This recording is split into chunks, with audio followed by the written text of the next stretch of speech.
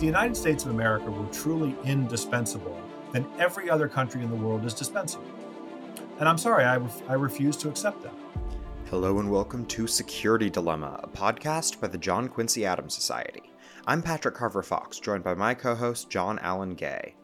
Before we jump into an exciting conversation, I want to mention that applications are open for two of JQAS's incredible fellowships, MPF and SLF. MPF, or the Marcellus Policy Fellowship, is a remote opportunity for students and folks with less than 2 years of experience working in U.S. foreign policy. Over the course of a semester, hear from experts behind closed doors about the most important strategic priorities of the United States and learn how to write a professional-grade policy analysis. I did MPF, it's a great opportunity. SLF, or the Strategic Leaders Fellowship, is an opportunity for foreign policy professionals with 5 to 15 years of experience to do DC-based monthly programming, engage with experts, and go on an international study tour. Applications for both close in mid-January, so check out our website at jqas.org for more details. Back to the show. Today, we're thrilled to have a conversation with Dr. Christopher Preble. Dr. Preble is the director of the Reimagining Grand Strategy Program at the Stimson Center, the co-host of the Net Assessment podcast at War on the Rocks, and he has a new paper coming out on US Grand Strategy that we discussed with him today. He was a commissioned officer in the US Navy before getting his PhD and working on US foreign policy at the Cato Institute from 2003 to 2020. Dr. Preble is an important voice on US foreign policy, and we are excited to speak with him about it today. But that's enough from me. Let's jump into our conversation with Chris Preble.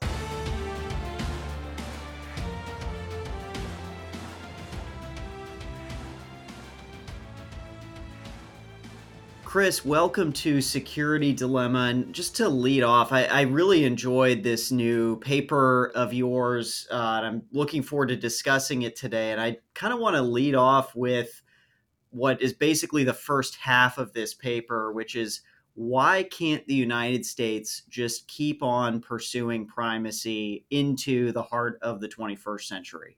Well, thanks, John. Again, it's such a great pleasure to be on this show. I love this show, and it's just an honor to be here and great to see both of you. Look, I think this paper starts out with a focus on why primacy is no longer possible, and it really it comes down to two sets of constraints. So the internal constraints are where I spend most of the time, and that means our fiscal situation and public sentiment, which goes together.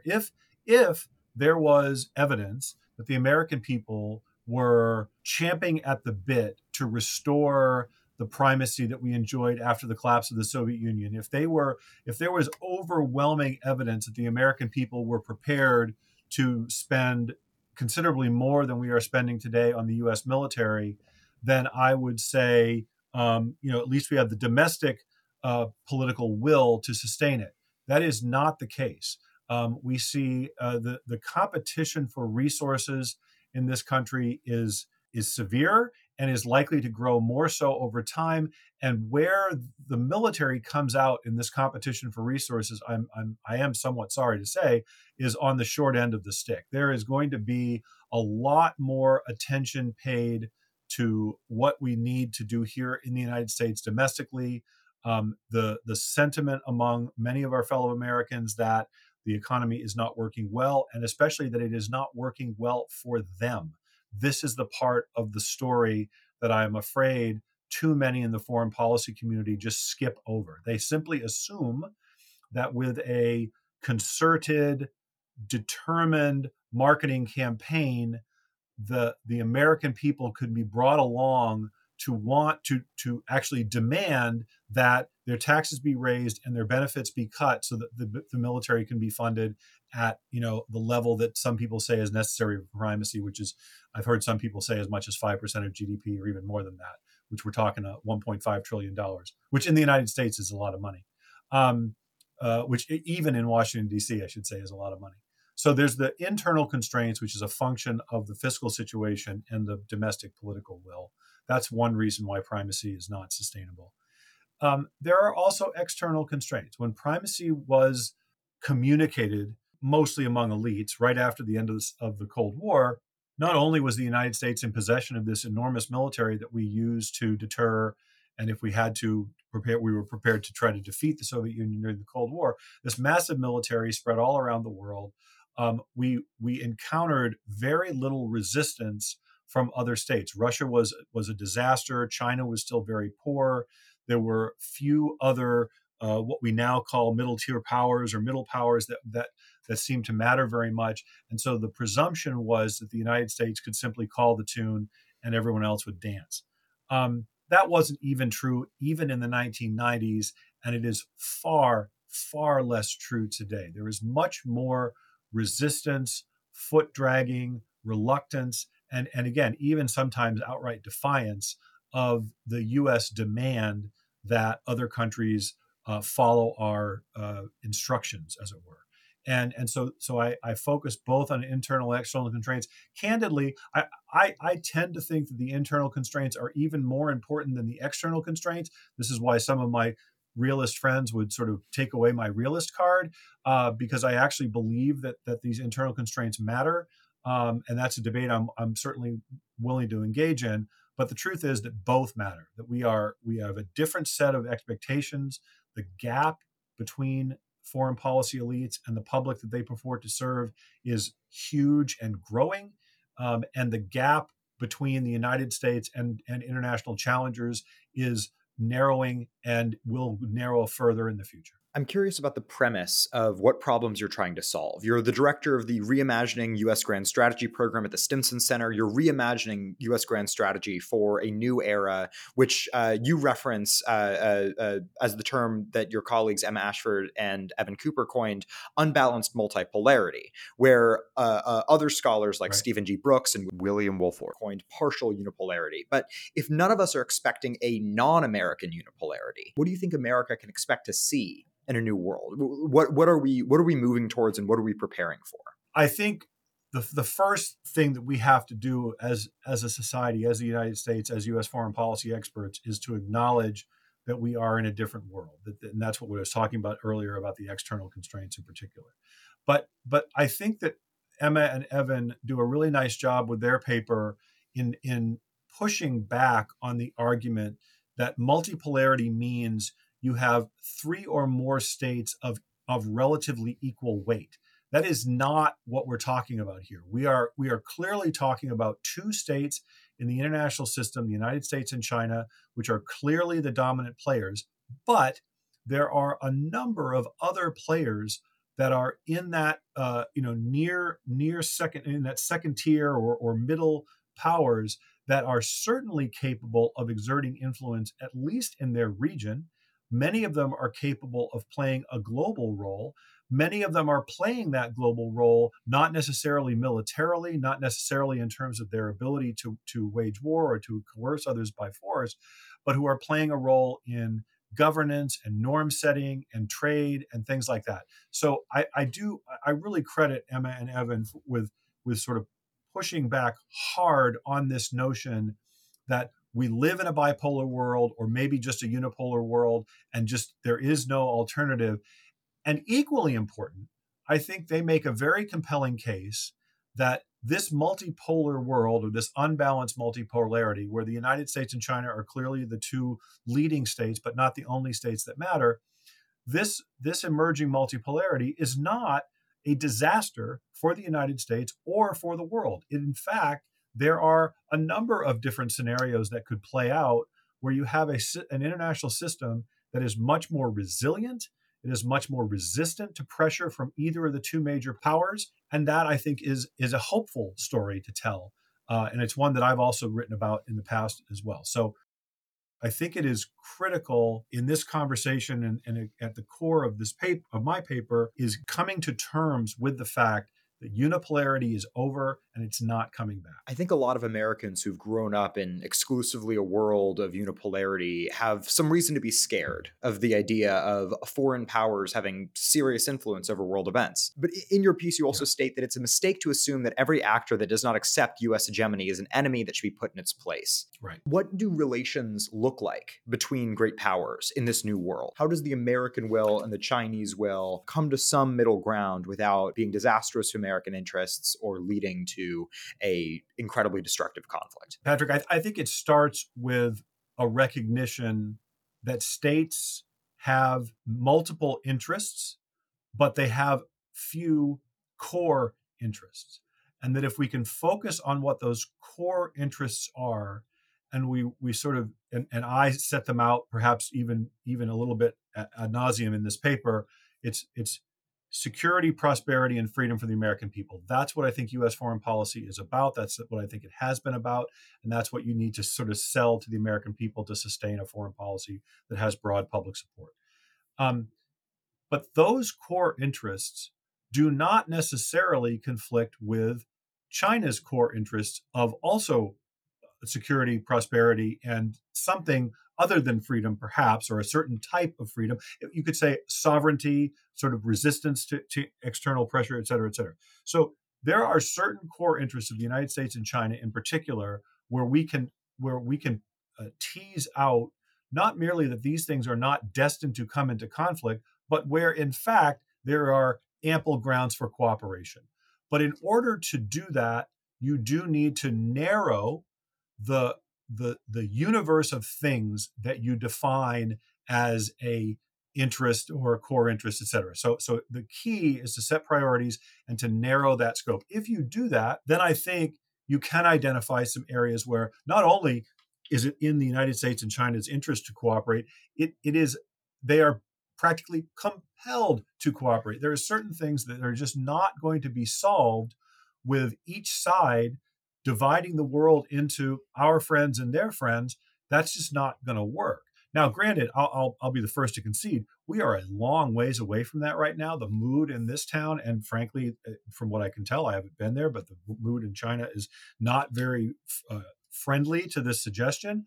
But I think it does start with recognizing that states do have a certain set of narrow core interests, and those do not necessarily or automatically come into conflict with the United States. Like, could you flesh out maybe a little more, like, for instance, what our security policy should look like in terms of those core interests, breaking it down, Sure. say, by region or issue? How do we pursue that? Right. My premise is, when I write, and has been for some time, that the United States is an extraordinarily fortunate great power. It's not merely that we have great power, we have great military power, we have great economic power, but geography still matters. And the United States is blessed by favorable geography. I still believe that is true. We have wide oceans to the east and west, and we have friendly neighbors to the north and south. Most countries would gladly trade places with the United States. And so from a purely security perspective, the United States is not subjected to the kinds of urgent security challenges that other states have, who have resentful, angry, vengeful neighbors all around them. So that's number one. Number two, I think that defining security more broadly than merely our physical security, that is, preventing another country from directly threatening the United States. Goodness sakes, we've had multiple instances over the last 5 years to see the range of other things that are a threat to our lives, a more proximate and urgent threat to our lives than the prospect of some distant power someday trying to launch an amphibious invasion of Santa Monica, right? I mean, like there are so many other things that we should be concerned about that are actually, that are a threat to our security. And again, in terms of our health and well-being, climate change is real. Climate change is something that more and more Americans and more around the world are understanding that resources and time and attention needs to be dedicated to this problem. And so that's another example of where, if we define security in a very particular way and and in a particular way with respect to countering and deterring other states, but in an expansive way in terms of identifying areas for cooperation, that's really important to me. So I was curious, on reading your paper, about those kind of prescriptions for more international cooperation on some of these issues, like, for instance, global health, climate change, et cetera. And I'm kind of curious how well you see this shaking out, because, like, global health, for example, like, whatever the final truth is about exactly what happened with the origins of COVID, I'm not super read up on it, so I can't say, like, I'm not going to give a diagnosis here, Right. But it definitely seems like China was not fully forthright with the international community about what was going on, about what was happening. They were seemingly spreading some falsehoods, like saying that there was like this U.S. Army athletic team that was Yeah. there. They were the Right. real ones who Yep. were the source of the Yep. disease. And so there's like this lack of trust, and it seems related not just to the international environment where the US and China have a great deal of distrust. That's partly a product of their choices and partly a product of our choices, but also a product of like China, is an autocratic system that's very careful to keep control, does not want embarrassing news about it coming out, has certain incentives that led it to do exactly what it did.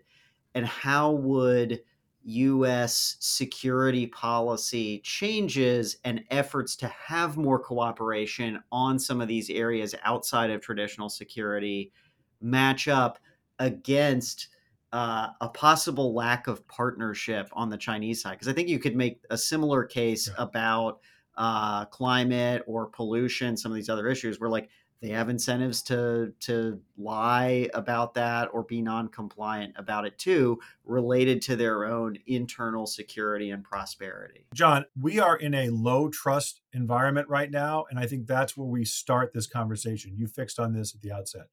In order to fashion um, cooperation on a range of transnational issues, you have to be operating from a position of trust. We are not doing that right now on either side. There is a very, very low level of trust, both on the part of the United States and on the part of China. So that's where things begin, and I think it starts with better and more consistent dialogue. This dialogue could take place at a low level, at a working level. Pick an issue on which that is not particularly sensitive or hot button or even high profile. Develop a pattern of communication where we try to build trust. And look, I like to go back in this. I don't always like to go back to the Cold War as an example, but in this instance, I will. Even at the moment when the United States and the Soviet Union were hurling epithets at each other. Thankfully, it only was epithets, but in the sort of the darkest days of the Cold War between the United States and the Soviet Union, there was cooperation on vaccines for things like polio. There was cooperation in space. There was cooperation on the Arctic. There were areas of where even the United States and the Soviet Union, as tense as that relationship was, identified opportunities for dialogue, and I think that is something that we should. But we be clear, we are not ready for that just yet. Like, for starters, we just need to be talking again. And look, this is a problem. It goes both ways. I don't doubt it.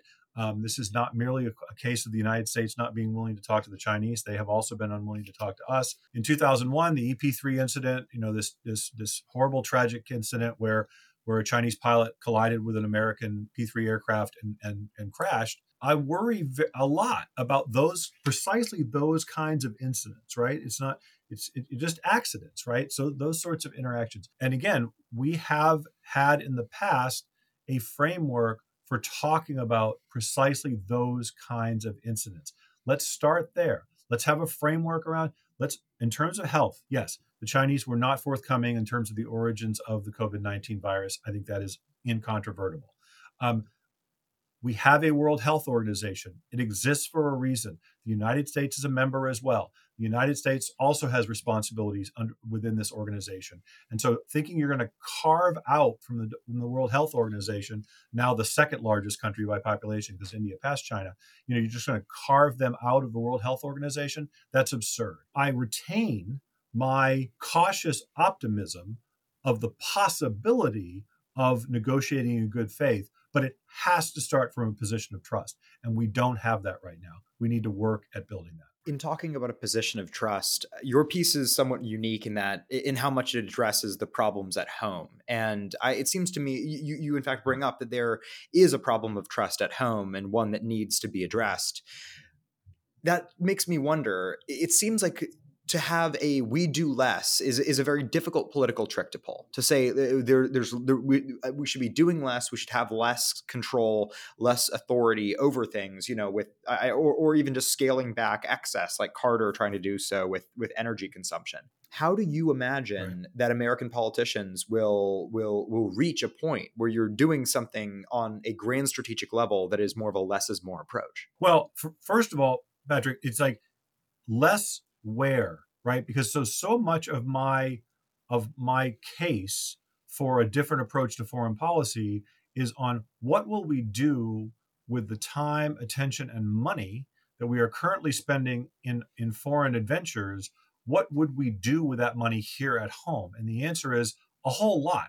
And again, let's have a discussion. And look, I have certain ideas about what is or is not a wise use of federal resources. Let's have a discussion, and let's debate that. But what's so frustrating to me about the case for primacy is that it just sort of imagines away those internal constraints, that public sentiment is sort of in this vision is sort of infinitely malleable, right? That public sentiment doesn't really matter. It can change. It can be molded, and I think that's not entirely accurate. And precisely for that reason, I say we should take public sentiment seriously. And right now, that public sentiment is not supportive of an expansive overseas mission, especially not growing the U.S. role abroad militarily, but they are supportive of trying to use some of these resources here. So that's not a story about doing less. That's a story about starting, prioritizing, and prioritizing here at home.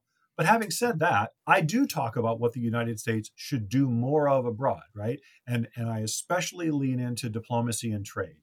And that sounds very, very sort of, obvious maybe to some or whatever. First of all, the United States is punching considerably below our weight in diplomacy. We are surrounded by other countries that have far less military capability than we are, and yet are are leading diplomatically around the world. And the United States used to be that power. The United States used to be weak militarily, and we punched above our weight diplomatically. We've got to rebalance here. The diplomacy means, again, it gets back to what I said a few minutes ago about identifying core interests, identifying opportunities for negotiation and compromise. That's the core of diplomacy. It can be boring. Diplomacy works well when there is no story, when there is no conflict, when something has been sorted out and maybe historians read about it and write about it 50 or 100 years after the fact. But we should lean into that. We should be confident in our ability to engage in diplomacy well. And yes, I believe in trade. I believe the United States benefits from trade. I believe the world benefits from trade. My ability to buy and sell from people around the world, irrespective of their origins or where they were born or things like that, I believe strongly that that is beneficial, not merely for the planet, but for the United States. I know that's a tough sell for some people here in the United States. It starts with sort of a clear understanding on the part of many Americans that job losses are not caused mostly by trade, they're caused mostly by technology and productivity gains. And that's a conversation that has to be had. But it's a less pleasing story to tell because a robot's not as good of a boogeyman as a foreign enemy. And so that's why I think it's so easy to demonize trade with a foreign country and not demonize the fact that the thing that used to take 100 people to build now takes 10. Who's the villain there? And so it's a harder story to tell. But I would like to see the United States doing more diplomacy and more trade, leaning into trade, whereas right now the United States is doing less of both. So right now, as we're recording this, which is December 19th, there's a lot of controversy happening about a important global trade lane, the Red Sea, the Bab el-Mandeb. The Houthis have been taking some pot shots at ships out there with increasing frequency and seemingly increasing effectiveness. A lot of global shipping lines have said that they're not going to be going there.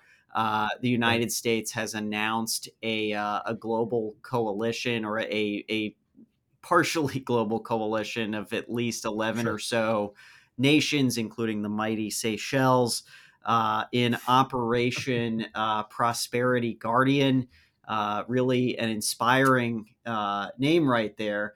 I would not put money. I was telling someone this morning, I would not put money on saying that the United States will not have bombed Yemen by, say, the end of this calendar year. By the time this By show the time airs, this what you're saying. airs. Yeah, yeah, But it yeah, does raise a question of like, what do you think the U.S. role should be in protecting global trade? Because there's been a lot of talk in this week that like the sure, United States needs sure. to protect global trade. We need to secure sea lanes. I'd like to Right. hear your thoughts there. Yeah, I've written about this many times over the years, and I've probably mostly been influenced by Eugene Goltz and Daryl Press wrote about this many years ago, about the notion that the United States or any one country is sort of uniquely responsible for protecting global trade. I think that is false. I think that is even the example that people point to in terms of Great Britain in the 19th century is misleading. There are many countries around the world that benefit from global trade. In fact, arguably, the United States is less trade dependent than many other countries around the world because we have a huge domestic market, which other countries don't have. So the United States clearly cares about global trade, but we're one of many actors that does. And that is why you can pick on the Seychelles.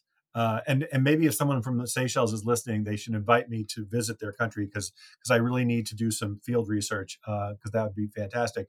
Um, the notion of a coalition of maritime states that are um, that are threatened, whose trade is threatened by lawlessness, piracy, this type of behavior, for them to band together is the greatest example of why the world could not and should not rely on a single state to do that. The United States of America has a fantastic Navy. I served in the Navy. I'm proud of it. It's a great institution, but we are merely one of many seafaring nations around the world. And so it is precisely that kind of example. It's like, look, there are lots of other countries that want to reestablish a sense within this particular waterway, within this particular transit point, that it is safe again, so that these companies are and insurance companies and shipping companies feel confident again. That's not something that should fall exclusively to the United States of America and be paid for by American taxpayers. That should be the responsibility of all countries that care about keeping the sea lanes open. And this is the thing, like we saw this play out 13, 14 years ago off the Horn of Africa, right? There was a spate of piracy piracy off the Horn of Africa, and once again, you had a multinational task force pulled together. Yes, the United States played a role in sort of organizing it, but we weren't the dominant state. We weren't the only state that was doing this. And lo and behold, piracy declined. There were other steps that the shippers had taken, that the actual shipping companies took to protect themselves. So there's a lot of actors in this world who care about trade. And I think it's sort of a conceit of the United States that only we can do this. That's not true. Well, I guess maybe to push you a little bit there, in the paper you push against the notion of the United States as the indispensable nation, which is kind of the central paradigm of liberal hegemony. As I see it, it's kind of Yes. it's a reaction to the attempts to do collective security in the 90s and realizing like, hey, the collective is not that good at producing a collective good. So you kind of need one big actor to step in and provide the public good, and other people come along in our wake. And, Right. regardless of the merits of this particular operation, Prosperity Guardian, again, if I had to put bets on it, I would bet that a heavy share of the actual doing is going to be borne by the United States because we have the capability and we are the ones organizing it. It's Right. our operation with the help of these other countries, and even some of these Right. kind of multinational cooperative task forces that have tried to bring in countries like China that do participate. There has been a notable lack of interest by the Chinese in getting involved here, even though they arguably have as much or more of a stake in More. Yeah. shipping lanes in the Indian Ocean than we do. I would bet there's way more Chinese goods and Chinese connections to these ships that are going through the Bab el Mandeb Absolutely. than to the United States.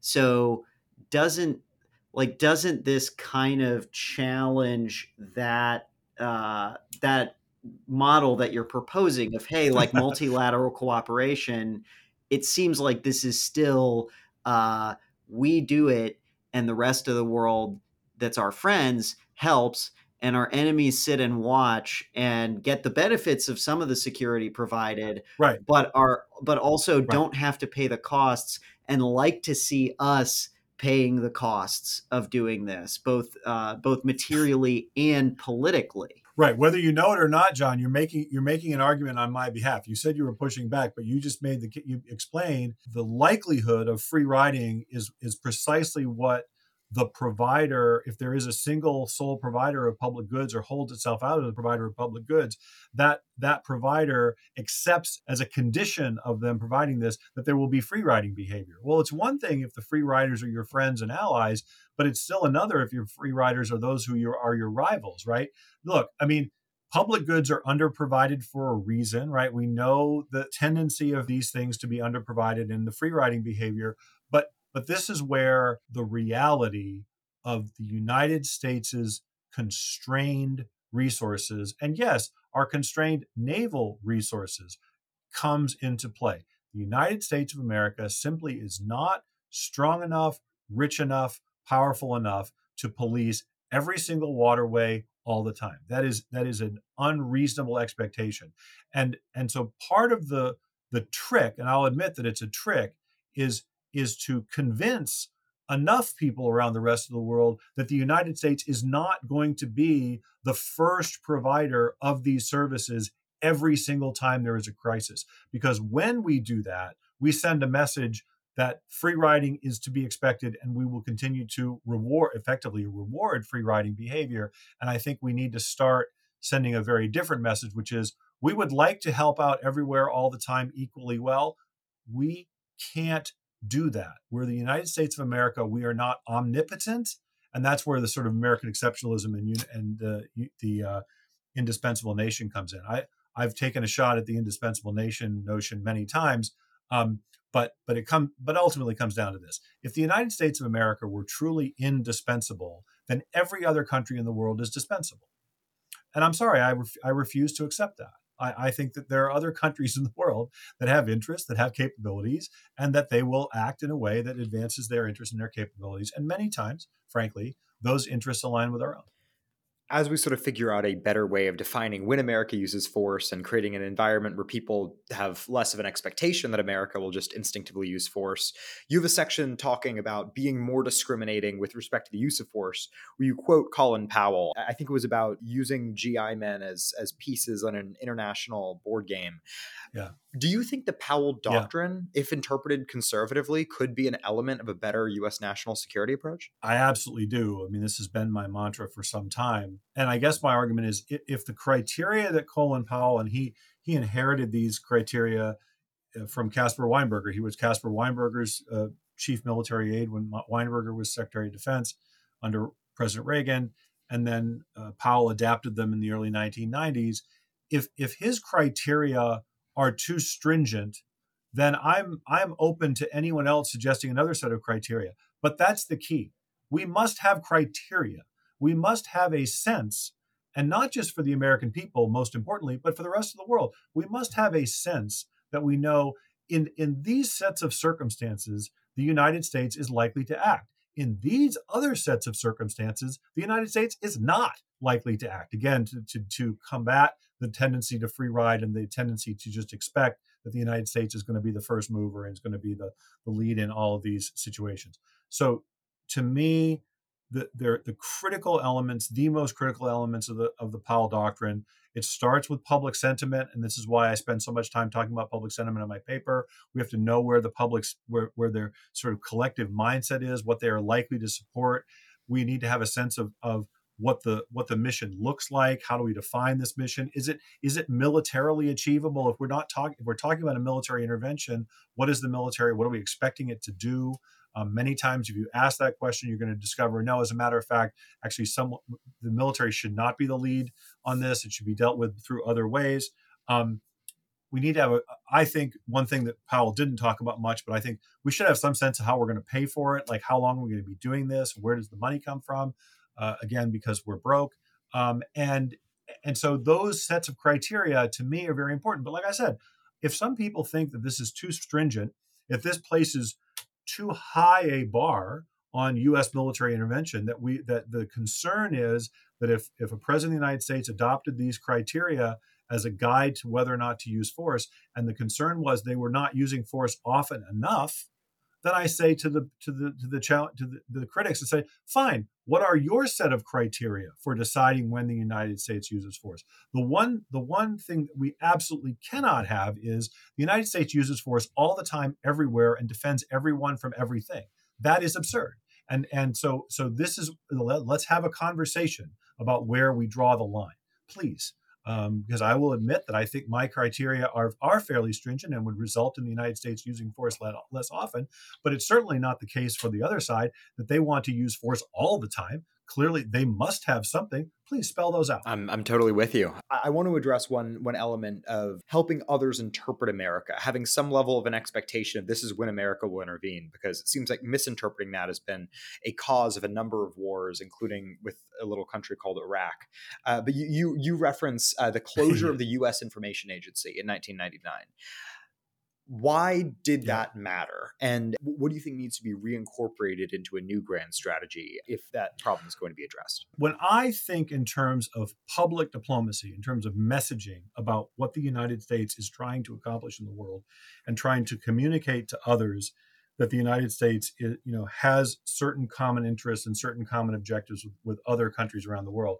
First of all, that kind of public diplomacy is not exclusively or arguably even primarily the province of the United States government and the State Department, right? There is more to this country, there is more to how we interact with the rest of the world than what the State Department does. Tragically, however, one of the ways that many people not in the United States interact with the United States is through the U.S. military. That also is not the best way to put the best foot forward. So again, part of it is taking seriously the need to communicate on a sort of thoroughgoing and consistent way, and not in an over-militarized way, not sort of presuming that the first and best way that others are going to interact with the United States is to be threatened by us or be defended by us, that sort of thing. So that's very important to me. The rationale for the closure of USIA, and I understand this, I'm sympathetic to it, was that, first of all, you have a proliferation of information sources. It's not the 1950s anymore. For goodness sake, we're not talking about 3 or 4 television networks, right? And so is it realistic to think that the United States, an agency within the U.S. government, can actually coordinate these messages and be responsible for promulgating these messages? A fair point. So what we have instead is the presumption that different agencies within the federal government will be responsible for their particular piece of this story. And as I explained in the paper, that's not realistic either. Because if you're the Commerce Department of the United States of America, you have a particular set of obligations, and you're not focused on telling your story around the world. And I think it would be hard to imagine what set of incentives would be put in place to make the Commerce Secretary care as much about telling the message of what the United States is doing as they are trying to sort out how Commerce, of course, is very actively involved in terms of export controls right now. They're very focused on a narrow set of things. And so to me, it's about eliminating some of the overlap and duplication, but also sort of not assuming that this is just going to happen automatically within the U.S. government. You need someone sort of actually affirmatively making the case and trying to and having that as their mission, to communicate in a consistent way with the rest of the world. One of the changes around the USIA that seems apparent to me is a change in what American news means. You got the creation of Fox News, the end of the I think it was called like the equal time rule, or just little by little turning news more political. And as partisanship has arrived in with internal American culture and things changing in that sense, we also have seen, or at least I think some people have argued that different alliances are a little bit political. It seems to me like Zelensky is more specifically allied with the Democratic Party than he is the United States. And, there are some other there are some other partners or alliances that are really hoping for a certain outcome in the next election. I mean, that seems to me like an obvious recipe for foreign interference. So like, how can we avoid foreign interference Yes. through an alternative approach to information? Well, actually, I'm not going to answer your question, Patrick. I'm going to answer a different question, because what you speak to is that our politics and the polarization in our politics absolutely exposes the United States to foreign interference. That is unquestionably true. It is not completely unique to 2023. As a matter of fact, at the dawn of the Republic, there was a lot of concern for precisely the same thing, that the severe polarization and partisanship of the early federal period was also ripe for foreign interference, right? So my point is simply this: we have experienced this before. We have dealt with it, I think, in a reasonable way. But it starts with getting our politics in order. And again, we talk about trust, right? We talk about the importance of trust between the United States and China, between U.S. leaders and Chinese leaders. We do not have an environment of trust in our politics. It is a serious problem here in the United States. And so I would focus on trying to restore some sense of trust, some sense of look, we do have a common purpose, Republicans and Democrats, whether we care to admit it. We disagree on how to achieve that common purpose, but it starts with defining what that common purpose is. We have moved away from that. So to answer your question, you sort of get a roundabout way of answering your question. It's like, yes, we have to pay attention to this danger of foreign interference, but it starts with us, not with foreign interference, right? Not with those sort of trying to interfere with our elections or politics. Yeah, just to follow up there, how do we fix our internal politics? Because I feel like I hear a lot of folks in our space saying, "Hey, we need to get our house in order."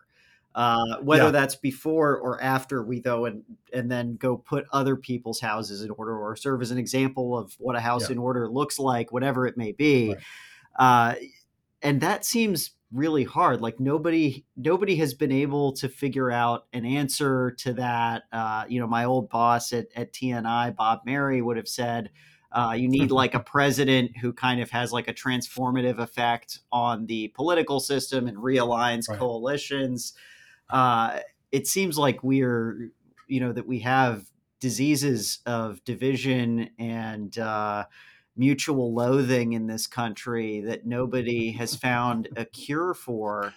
And so to Yeah. make that a premise of like how we move forward in our foreign policy, how do we do that? And also like I see a lot of folks kind of expressing the George Kennan sort of view, and I think you put it in a footnote in your paper. Yep.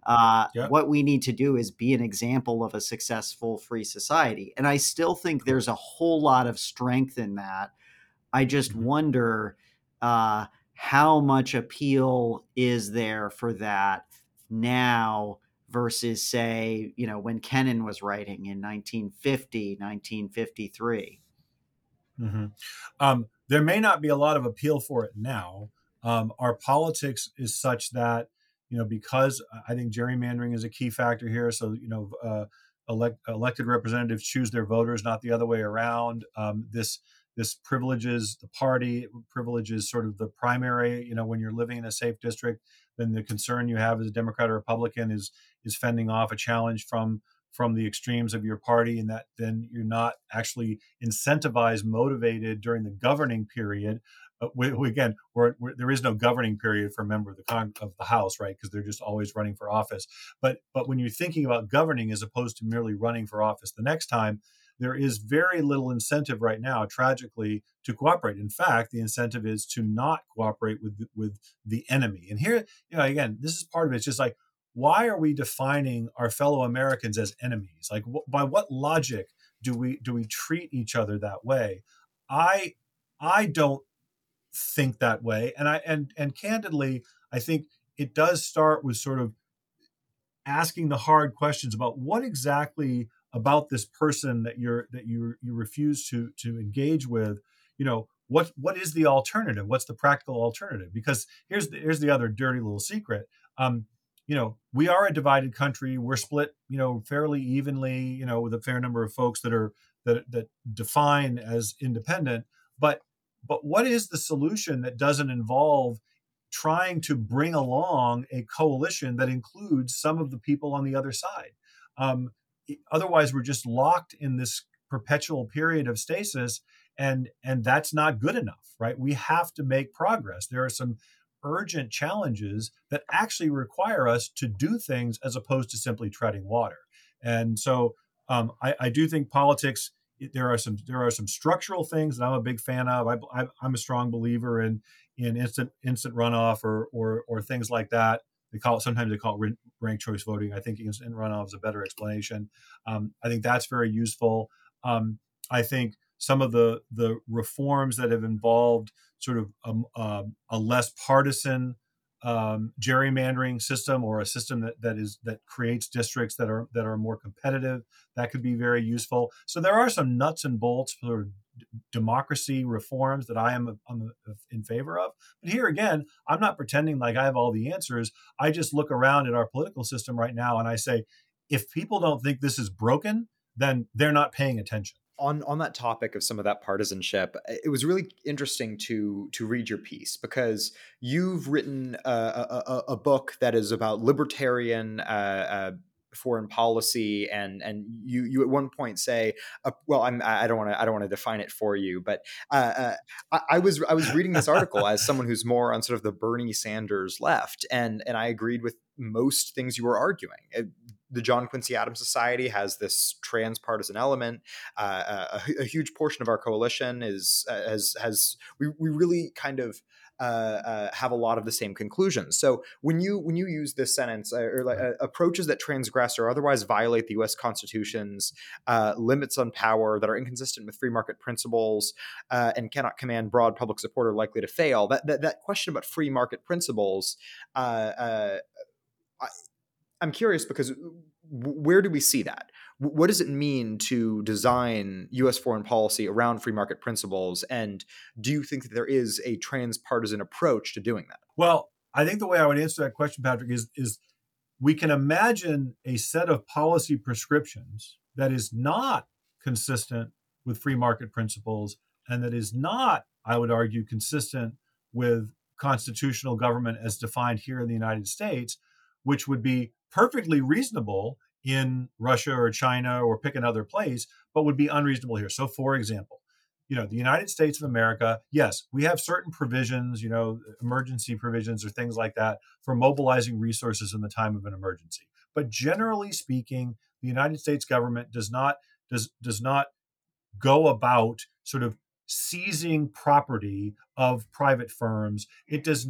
We do not have a draft in this country. We do not force people to serve in the military against their will. So again, I can think of a whole set of prescriptions that even in the United States, in a different era, in a different context, seem perfectly reasonable. In this day and age, are certainly not. So that was really all I'm talking about. It's like, so yes, from a free market perspective, when the United States is mobilizing resources for national security, we have to buy them. We have to pay for them. We have to honor certain private property rights. That's really what I mean, right? And so again, as I said in the paper, these are appropriate to the United States of America. They are not the same set of principles that we would expect another country to abide by, nor should we. This is a strategy paper for the United States. This is how we would go about doing this. Sticking to that question of values, one of the things you say in this paper is that we shouldn't be kind of fighting to convert other nations to our values. And so I would ask, what